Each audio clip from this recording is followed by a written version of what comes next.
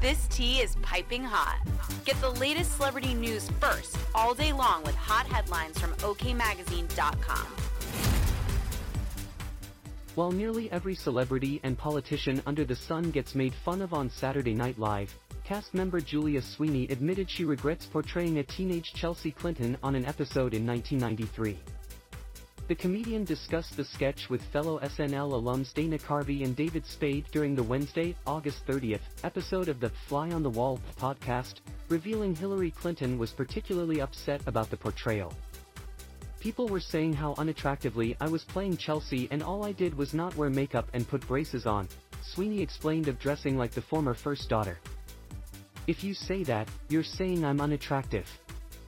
Which maybe that's so, but I wasn't trying to play her unattractive. I just didn't wear makeup and put on braces, the comic emphasized. That was it, and a wig.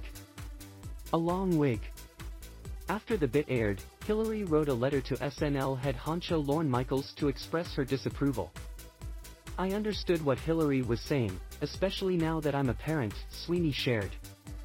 It's like, yeah, F off. I mean, don't play kids. That was wrong. She was right, that was wrong. Poking fun at famous offspring has been a subject of late, as in 2017, Chelsea shamed those who were making fun of Barron Trump's appearance. It's high time the media and everyone leave Barron Trump alone and let him have the private childhood he deserves, the mother of three declared, responding to a tweet that said the teen should dress the part when he steps out in public.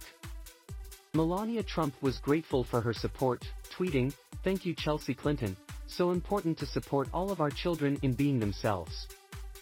#StopChildhoodBullying." While the Clintons and Trumps don't otherwise get along, Chelsea admitted she and Ivanka Trump were once friends. "She's not the person I called when I was curious about something for my kids or if I was debating a life decision, but we were definitely friends," she spilled in a 2022 interview. And then she went to the dark side.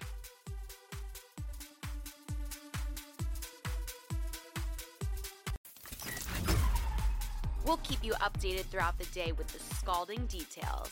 For more fiery headlines, visit okmagazine.com and hit subscribe.